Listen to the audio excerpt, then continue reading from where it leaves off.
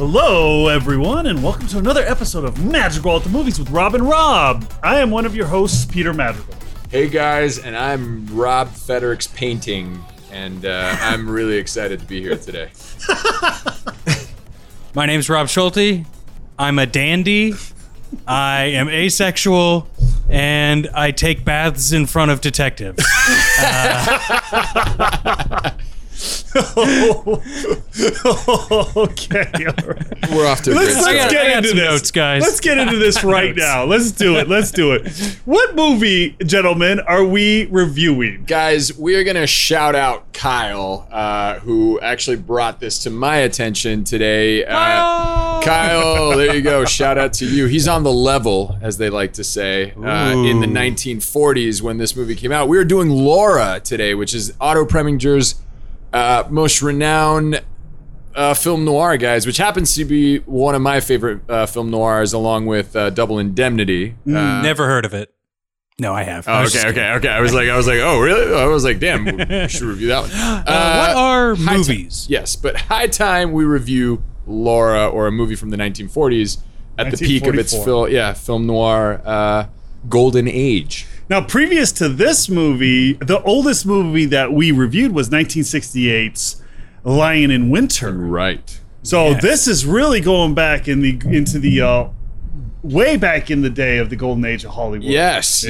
And actually, this movie was selected for preservation in the United States Film Registry by the Library of Congress as being culturally or historically, aesthetically significant. So it has a lot to say about the film noir era. I think it's one of the best kind of mystery detective movies I've seen ever, and I'd like to get your take on it today. Yeah, we're gonna have to talk about it. What was the rating? We're gonna jump right into the rating. I would say it is definitely. Please don't say shotgun blast to the face. Yeah, well, it was close. It was close, but I want everybody to survive to watch other movies. So I would say just whack yourself with a shotgun in the face, because Laura is a significant film in the film noir golden age of cinema, in my opinion. Like, it is a staple. It is definitely a trendsetter and a innovative film for its time, and I think that a lot of films today owe a lot to that aesthetic that was just figured out back in the 1940s. Wow. Very cool. Hell yes. And I feel like we've rated the film, we've made some jokes about the film. Yes. But we have not read the back of the box of the film. Hold on. Really is there a back of the box of this? Wouldn't they have like a huge thing and you put it on the spit thing and then the projector thing? It's actually a little Nickelodeon. So the back of the box is in this little like spinning thing. I took out the horse that runs and I put in the back of the box. Which is also ancient technology for that film, by the way. Oh yeah, I guess you're right. Yeah. I was just coming from watching Train Comes at Screen. I assume you received the box I left on your doorstep. Yes. Nominated for 5 Academy Awards, this stylish mystery thriller twists and turns with new suspects, new evidence, and unexpected revelations. A wealthy, acid-tongued journalist becomes entranced with a beautiful young career woman named Laura. But entrancement leads to possessiveness, and shortly before her wedding to a dashing young playboy, she is found murdered. Stirred by her portrait and adoring descriptions by her admirers, the detective assigned to her case finds he too is strangely under Laura's spell.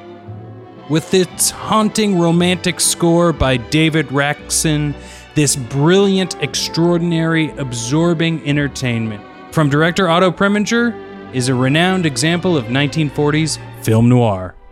Wow.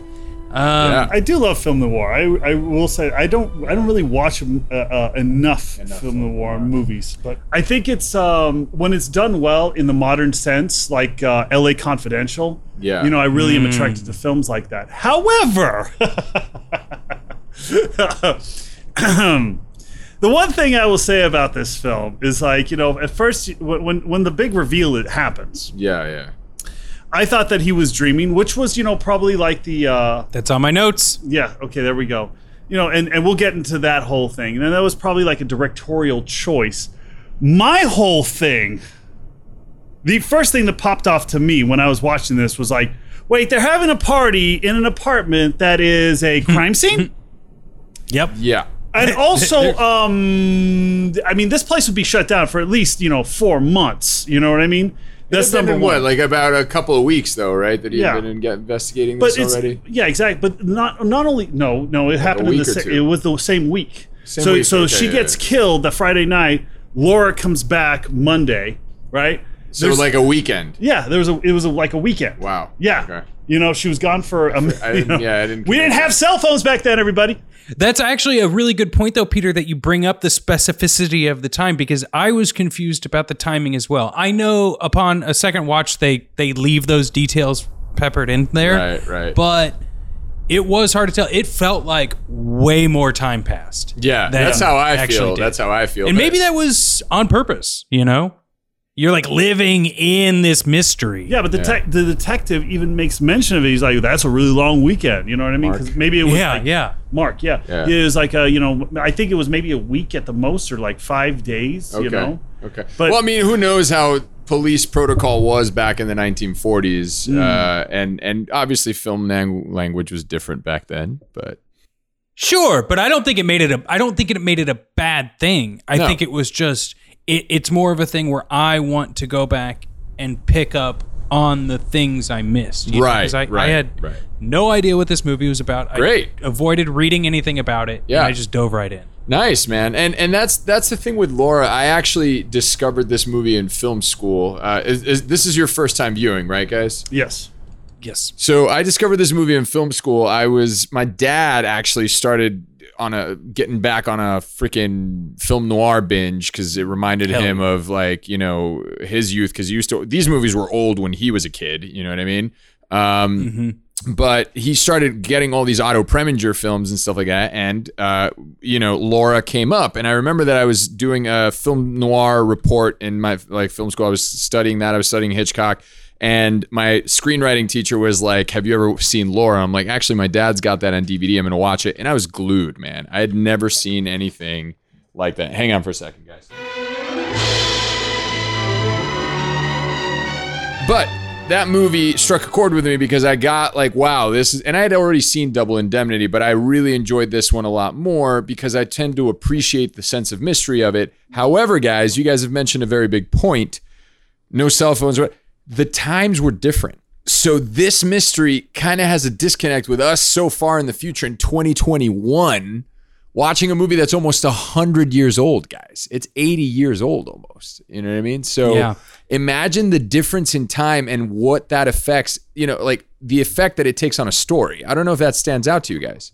We haven't said it explicitly like you just said it, but when we watch Scream is like a different time. Like, how are these kids interacting? Why are they just hanging out here? I really like the way you put it because you can see that there is like an XY axis of when you can't relate to a film. Right. You know what I mean? Like I could probably relate to a film up until my birth year. You know what I mean? Because it's like in my brain ever since I go forward. Right. But anything before that, it's like, wow, this is ancient history. Dazed and Confused. What was that? 600 years ago? Right. And we don't really have. I mean, we know about it because we see it in movies and period movies, modern day period movies that take place in the 40s, but we don't really have a connection to that time and era.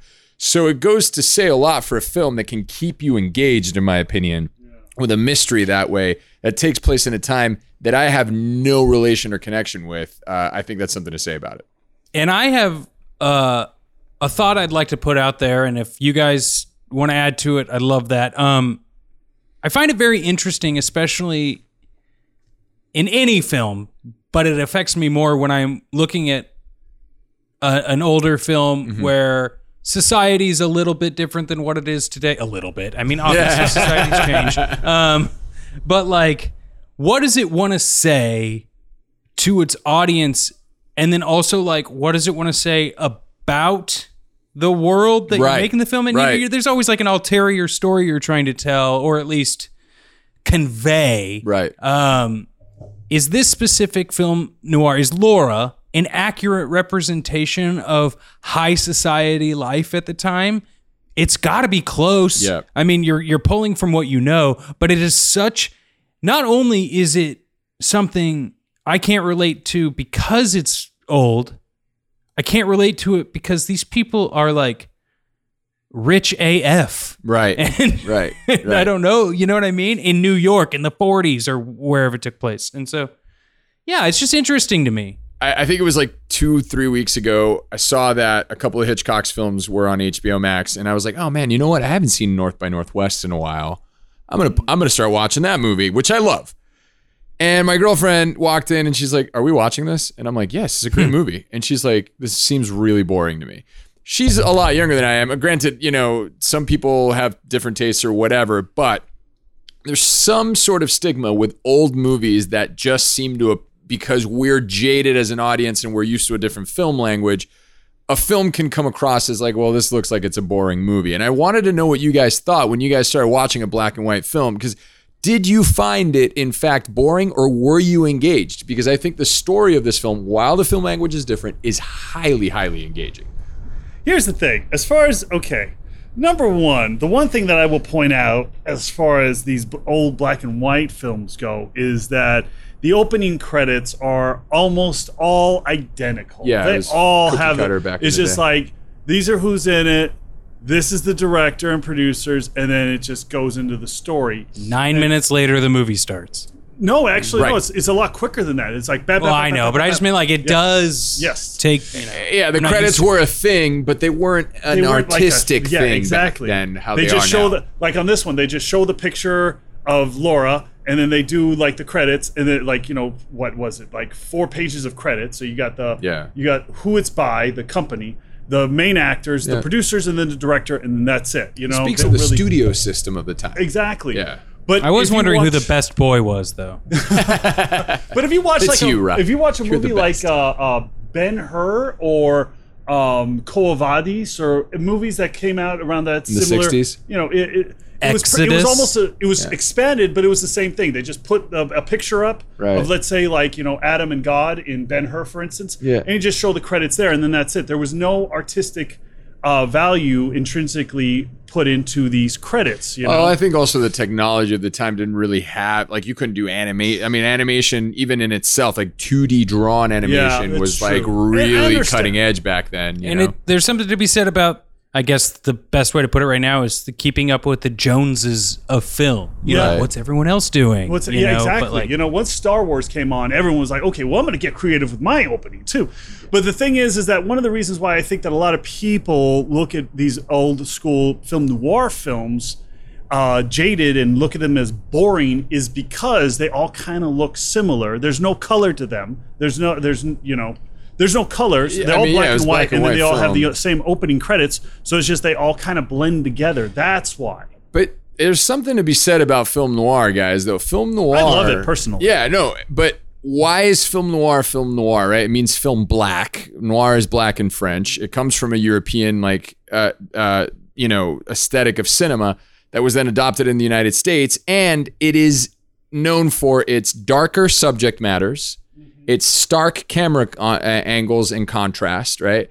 And its anti-hero leads. leads, yeah. That was not the, I mean, these were like controversial, more darker films for the time. You know, when we talk about a woman getting a shotgun blast to the face in the 1940s, that's pretty intense. 10 years later, this film wasn't being made. And then 10 years later, these films were being made again. Right, you know? right. So, you know, they were cutting edge for their time in terms of their distinction to other films that were, you know, like Singing in the Rain or some shit, you know what I mean? Which were musical, dance, like upbeat. You're taking your gal and just having a swell time. Exactly. So that's kind of like why I think film noir is such a staple, because I feel like it kind of broke the norms of cinema in one way, you know, that led us into, you know, a different era in filmmaking. You know, when I was young, you'd be like, oh, I'm experiencing the edgiest stuff that's ever been made. Right. I'm watching Pulp Fiction. My dad's watching Top Gun. I love Top Gun, but you know what I mean? Like, as a 16-year-old or younger, you're like, Yeah. ooh, yeah, edgy. And then you go back and you're like, oh wait, no, we've always been able to make the edgiest of film allowable to the big screen, Right. since we've been able. And then and people, like, our brains haven't developed much since, the last 2,000 years.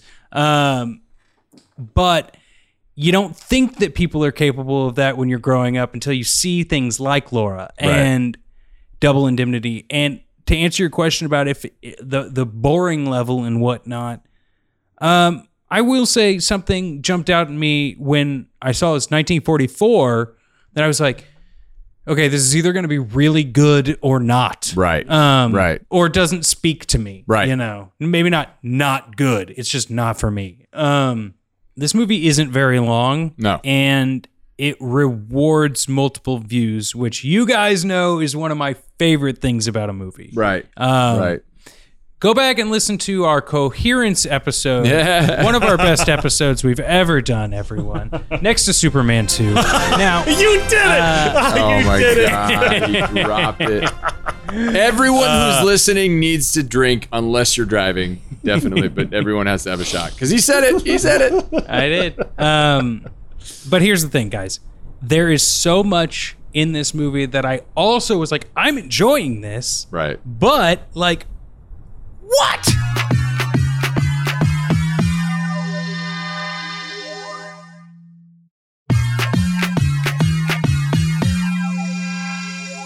Hey, we're back. It's Magical at the Movies with Rob and Rob and Laura. And Laura, yeah. At least her painting. Yes, it's. Can't you guys see it? It's right over here, over my fireplace in my Brooklyn apartment.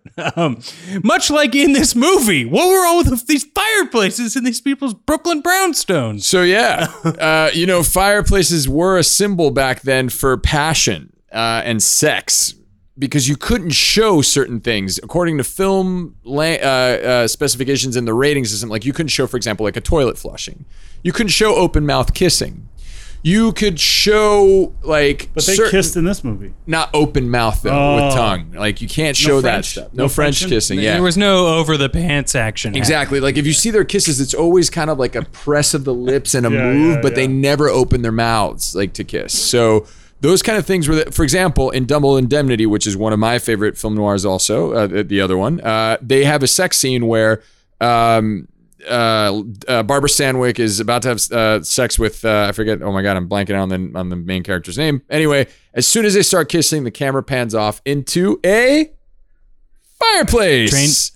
And the fireplace is the symbol for sex and passion. So I think that those there's that, there's that war movie too, where they're like kissing on the beach in the 50s Right. or whatever. And it cuts to the waves crashing. Right, right. So it was like you have to be symbolic with it, which, by the way, there's something that I want to address in this movie that is one of the biggest examples of why I think this movie is so powerful.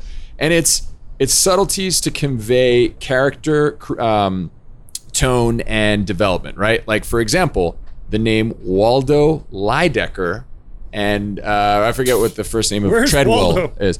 But Waldo Lydecker is our villain in Yeah. the film, right? What's his last And he name? lies. And he lies, right? So Lydecker, like that's implied in there, and those are subtle techniques in the screenwriting that are used to develop. a character. In no way did I think that while watching the movie, Rob. Right, And right. The moment you just said that, I was like, oh my God. Did you? I mean, are you being serious or? I am being 100% serious. Well, There you go. No, it's less on the nose than Darth Sidious. I don't know. Maybe not. But you've also Write got in, listeners. Treadwell, who Treadwell. means well, right? Like she means well. But so those are kind of little subtleties that they put into those characters to develop a tone that maybe subconsciously is registering, but you don't get in your first viewing.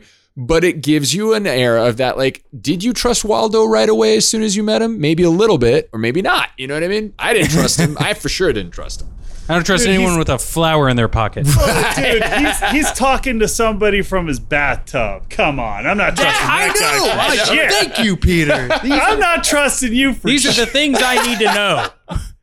There has to be some doctor or professor or something has to have a spin on like this bathtub scene, the fact that all these men are hanging out while there's a dead woman they're all obsessing over. Right. I don't know. There's some probably parental issues going on that like I'm not smart enough to understand.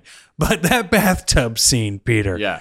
I really like had to take a pause and be like, yes, different time, but I still can't imagine a detective going, you're in the bath? Here, let me pull up a chair and just question you on a couple of things. Let me tell you And I something about wonder if humans. it's to push the envelope. No. Let me tell you something about humans. We may change, like the way we dress and the way we talk and all this stuff, but our intonations, our actions, the way we operate is all the same. If you look at like Laura's bedroom, you can see like she has her perfume. She has like she's organized. Right. You like any girl would live. You know what I mean? Right. You look at the detective. It's basically like many guys today would dress, maybe not that way, but like with the tie and the suit and all that stuff. Right. Someone who's trying to be like creepy like that is going to be sitting in a bathtub when someone comes calling. I mean, like people don't really change. Good point. Good point. That could have been the thing. If I didn't catch the name, I could have caught that. Also didn't. Just thought it was weird. Right. Yeah. Right. I mean, the parties. Yeah. Like everybody's always having parties. Even we use parties to distract from things that are going on in the world. Yeah. Whether it's 100 years ago or today. The other thing on that level, I know this stuff happens now, but with the technology revolution, obviously there's been so many crackdowns on like trying to get the most cohesive case if you're a detective. Right. I just don't want anything to fuck this up. Right. Let's try and have, without a shadow of a doubt, whoever we're trying to pin this on or whatever. You need to get the right amount of evidence so that you can at least charge the right people. Yeah. And we can't do things that happen in this movie, which we'll talk about in a second, because it'll just corrupt the whole case and it doesn't matter because then someone will get off in the courts, right? Right. But this is a time, at least represented in this movie, that I was like, oh, so rich bathtub dude can just follow the detective around because he thinks it's a good idea for his books. That's what he says to him. Right. Which He's like, is a lie. no, I'm affluent. Of course, I'm a rich dude.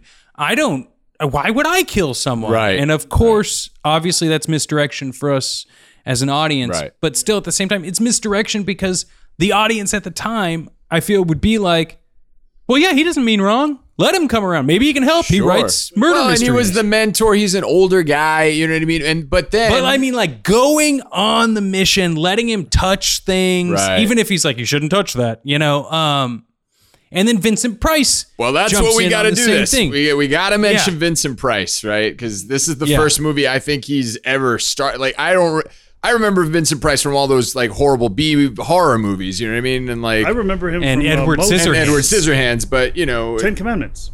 And that's true. He was in 10 Commandments. So that was much later. But this is like early. This is young Vincent Price. And he is sort of a red herring for this movie because how many people thought, well, Vincent Price fucking killed Laura is what Vincent Price. Yeah, exactly. Who actually is my brother's favorite actor. I thought it was Peter O'Toole. I don't know. He likes both of them. He likes Al Pacino, Vincent Price, Peter O'Toole. He likes those movies. And Jack Nicholson. Oh yeah, that's another one. Yeah. Those are the people that he looks up to. Yeah. Wow. Yeah. Hey, can't go wrong with any of those. He actually enjoyed Laura because of Vincent Price. He's all Oh, that's awesome. Yeah, I'm glad that I feel like your brother would have connected with Laura. He likes a lot of Vincent Price's work, because it's like it's all that horror, darker element. And in this character, he's kind of he's not a stooge, but he's not the sharpest tool in the shed in this movie either, I feel like. And he plays it well. Yeah, he has that like confidence of like, I have to hold myself here because I don't have any control over X, Y, and Z. Right. With his aunt and his money issues and things like that. Right. Can we talk about the fashion for a moment though, gentlemen? Let's do it. Do you think double-breasted suits will ever come back in style? I don't know, man. But you see how high they wear their pants? Yeah, and those jackets are real wide. He's like, hang on, let me put my pants. They button at my neck. Yeah. But that's the thing, right? I do like the idea that, like, you know, men wore hats back in the day. Like, they wouldn't be able to leave without wearing a hat. You know what I mean? Like, a hat was like an essential piece of fashion. How many people wear hats? And generally, the guys that wear hats now only grow hair on their necks. And true. It's just not the same. Or they like to go to Silver Lake and watch a lot of music at bar. That would be my brother's category because he wears hats all the time. They're very hipster, if you know what I'm saying. Oh, the big floppy hats. Don't worry, guys. Remember, I do live in Brooklyn, New York. I know all about those hats. Exactly. There's a hat store right next to my apartment. There you go. You should go there and tell them you watched Laura and that you're bringing it back. And they're like, oh my God, will you be our spokesman? The other thing that I wanted to bring up, and this is kind of based on what I was saying before, my frustrations of like the dude just tagging along and that just being like, okay. Fingerprints. How, like, I was willing to suspend my disbelief, but did they say anything about fingerprints in this? Because it seems like the movie would have been a whole lot shorter. Yeah, he did say something when he found the gun in the clock. He did say something about fingerprints, and he was trying to preserve them by putting a napkin on them. Now, as we know today, that's going to just wipe them off. Right. Yeah. I was thinking also about the original woman that died. You know, we don't know who it is. Her face is just whatever. It was one of the models that Laura contracted. But wouldn't they be able to figure that out? Well, they didn't because she got a shotgun blast to the face, so they couldn't identify her. She didn't get a shotgun blast to her hands. Yeah, that's true. Right. Oh, yes, that's true. That's the fingerprints. That's a big plot. And now, to be fair, maybe you didn't fingerprint children. Well, they did. Well, actually, they did figure it out toward the middle of the movie when Laura came back. Right. They were all like, they found out at that moment that it's not Laura. And I guess that's only a couple of days, right? Yeah. So they don't have a whole internet database of fingerprints. No, they actually had to physically look at them back then, and I don't know if the process was as good as it is now. Obviously, exactly. Like they had to hold up side by side and use like graphs to actually very true. Very true. See the spacings and stuff like that. It's going to take a minute back then. Exactly. So probably that was one thing. You know what I mean? I don't know if people were as aware of that as we are now because we are so used to having good technology for fingerprints that maybe back then it was like, well, that's just, like it's not on people's minds. It could have been a level of like, I want to solve this on gumption. And an audience likes that, Well, and not to mention... No tech. I'm going to get this with my brain.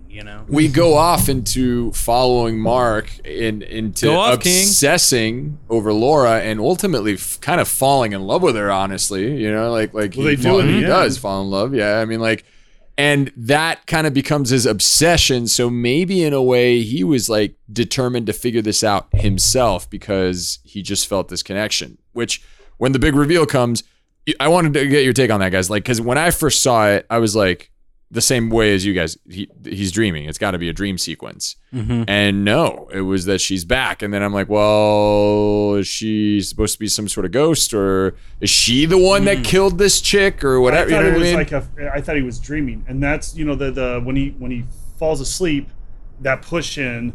I automatically was like, oh, he's dreaming about her now. Right. I'm sure there's a lot of film papers in liberal arts colleges that talk about the rest of the movie is a dream from that point because everything goes to plan. He catches the everything doesn't quite go to plan. There's still locked out of the door. Right. If I can't have you, no one will. Oh I love you so much. I would like you to die. What? Yeah. Hey, we've seen some of those type of stories before. Oh. We're not a true crime podcast. Okay, now, there's plenty of those, guys. There's plenty of those. All right, guys, let's just take a quick break because these fireplaces are really heating me up right now, okay?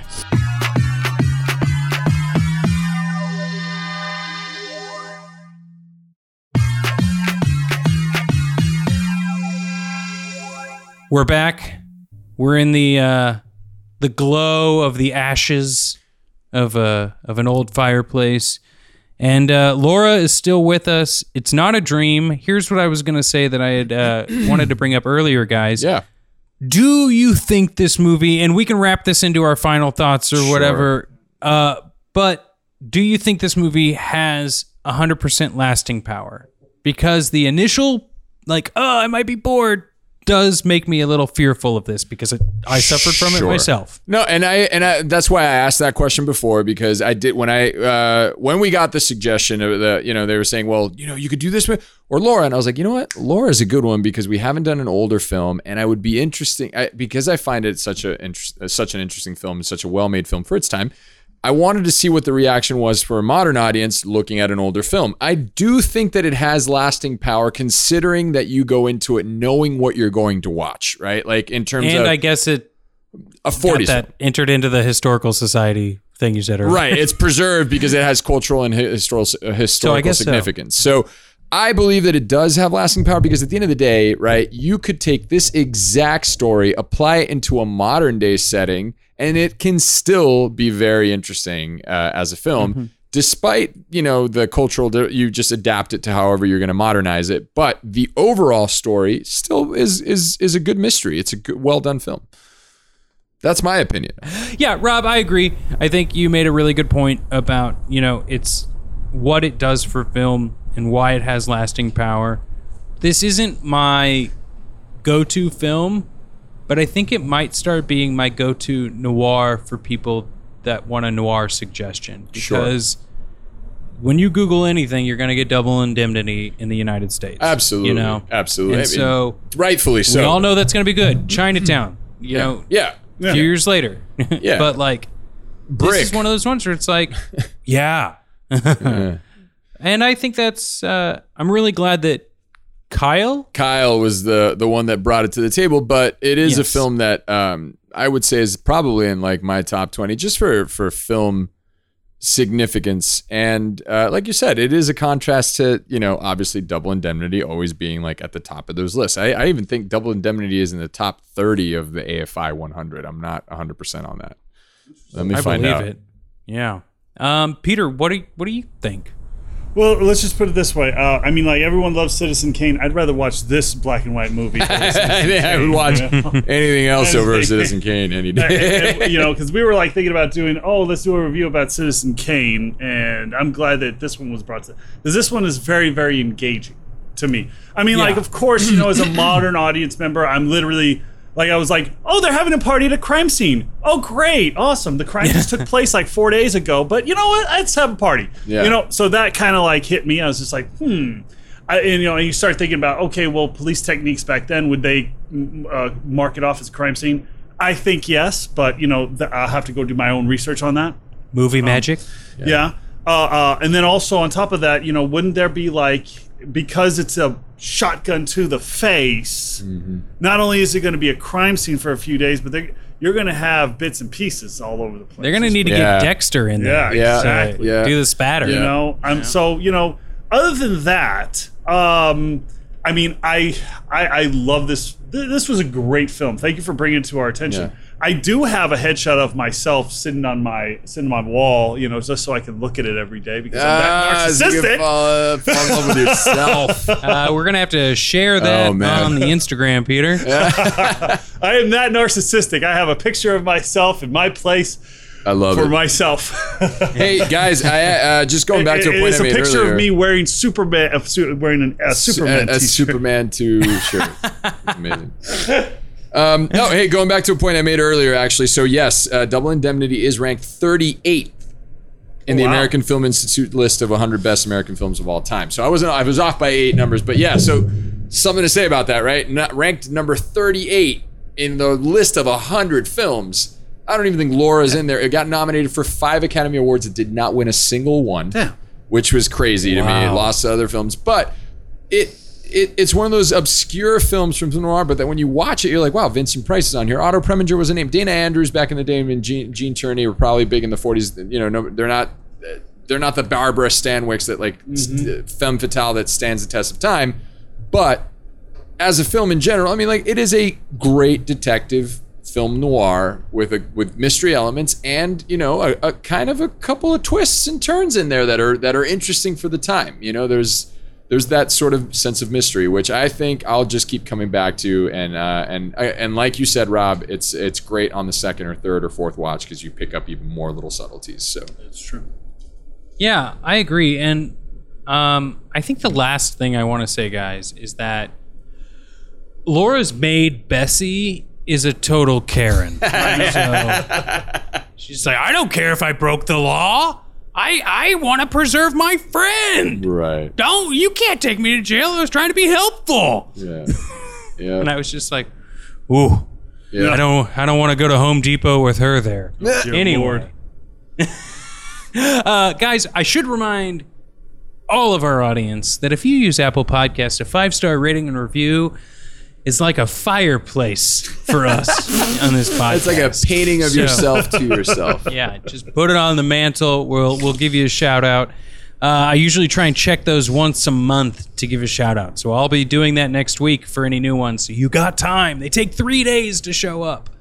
Guys, do you have any final thoughts? Besides the movie final thoughts that we just did. Sorry. Just a shout out to Kyle. We're sorry that you did not enjoy our Twilight episode, but that's okay, man. You get this episode in exchange. We're doing it for you, Kyle. It's fine. He enjoyed the Superman 2 episode. There you go. But shout out to Kyle for bringing this one to the attention. And if you guys who are listening have any suggestions for movies that you would like for us to review, definitely go on Apple Podcasts or on heavymetal.com and definitely drop us something in the comments. Let us know what movies you would like to hear reviews about, and we will do our very best to review your choices. And Rob, you brought up a really good point. The Heavy Metal Network is live and in motion. Woo! And soon enough, possibly when this episode comes out, but don't hold me to the wall, there may be a club membership that people could get some special bonus episodes at. So heavymetal.com. Excellent. Love to hear it. Gentlemen, this has been great. It has. Peter, I think you need to take us home. Okay, all right. I'll take us home. Like Laura, who's a total boss in this movie, by the way. Thank you, everyone, for listening to Madrigal at the Movies with Rob and Rob. For Rob Federick and Rob Schulte, I am Peter Madrigal, and you will be hearing from us next week. Bye-bye. Later. See ya.